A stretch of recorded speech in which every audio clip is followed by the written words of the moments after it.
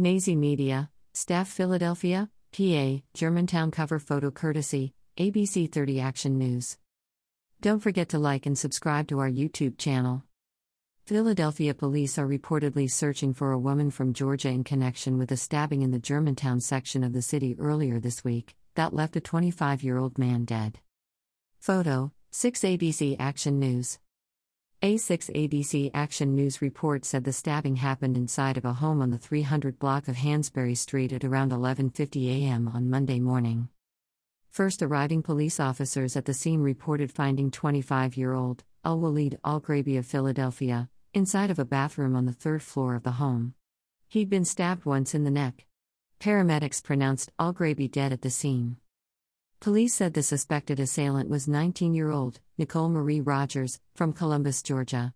She is currently facing charges of murder and other related offenses for the incident.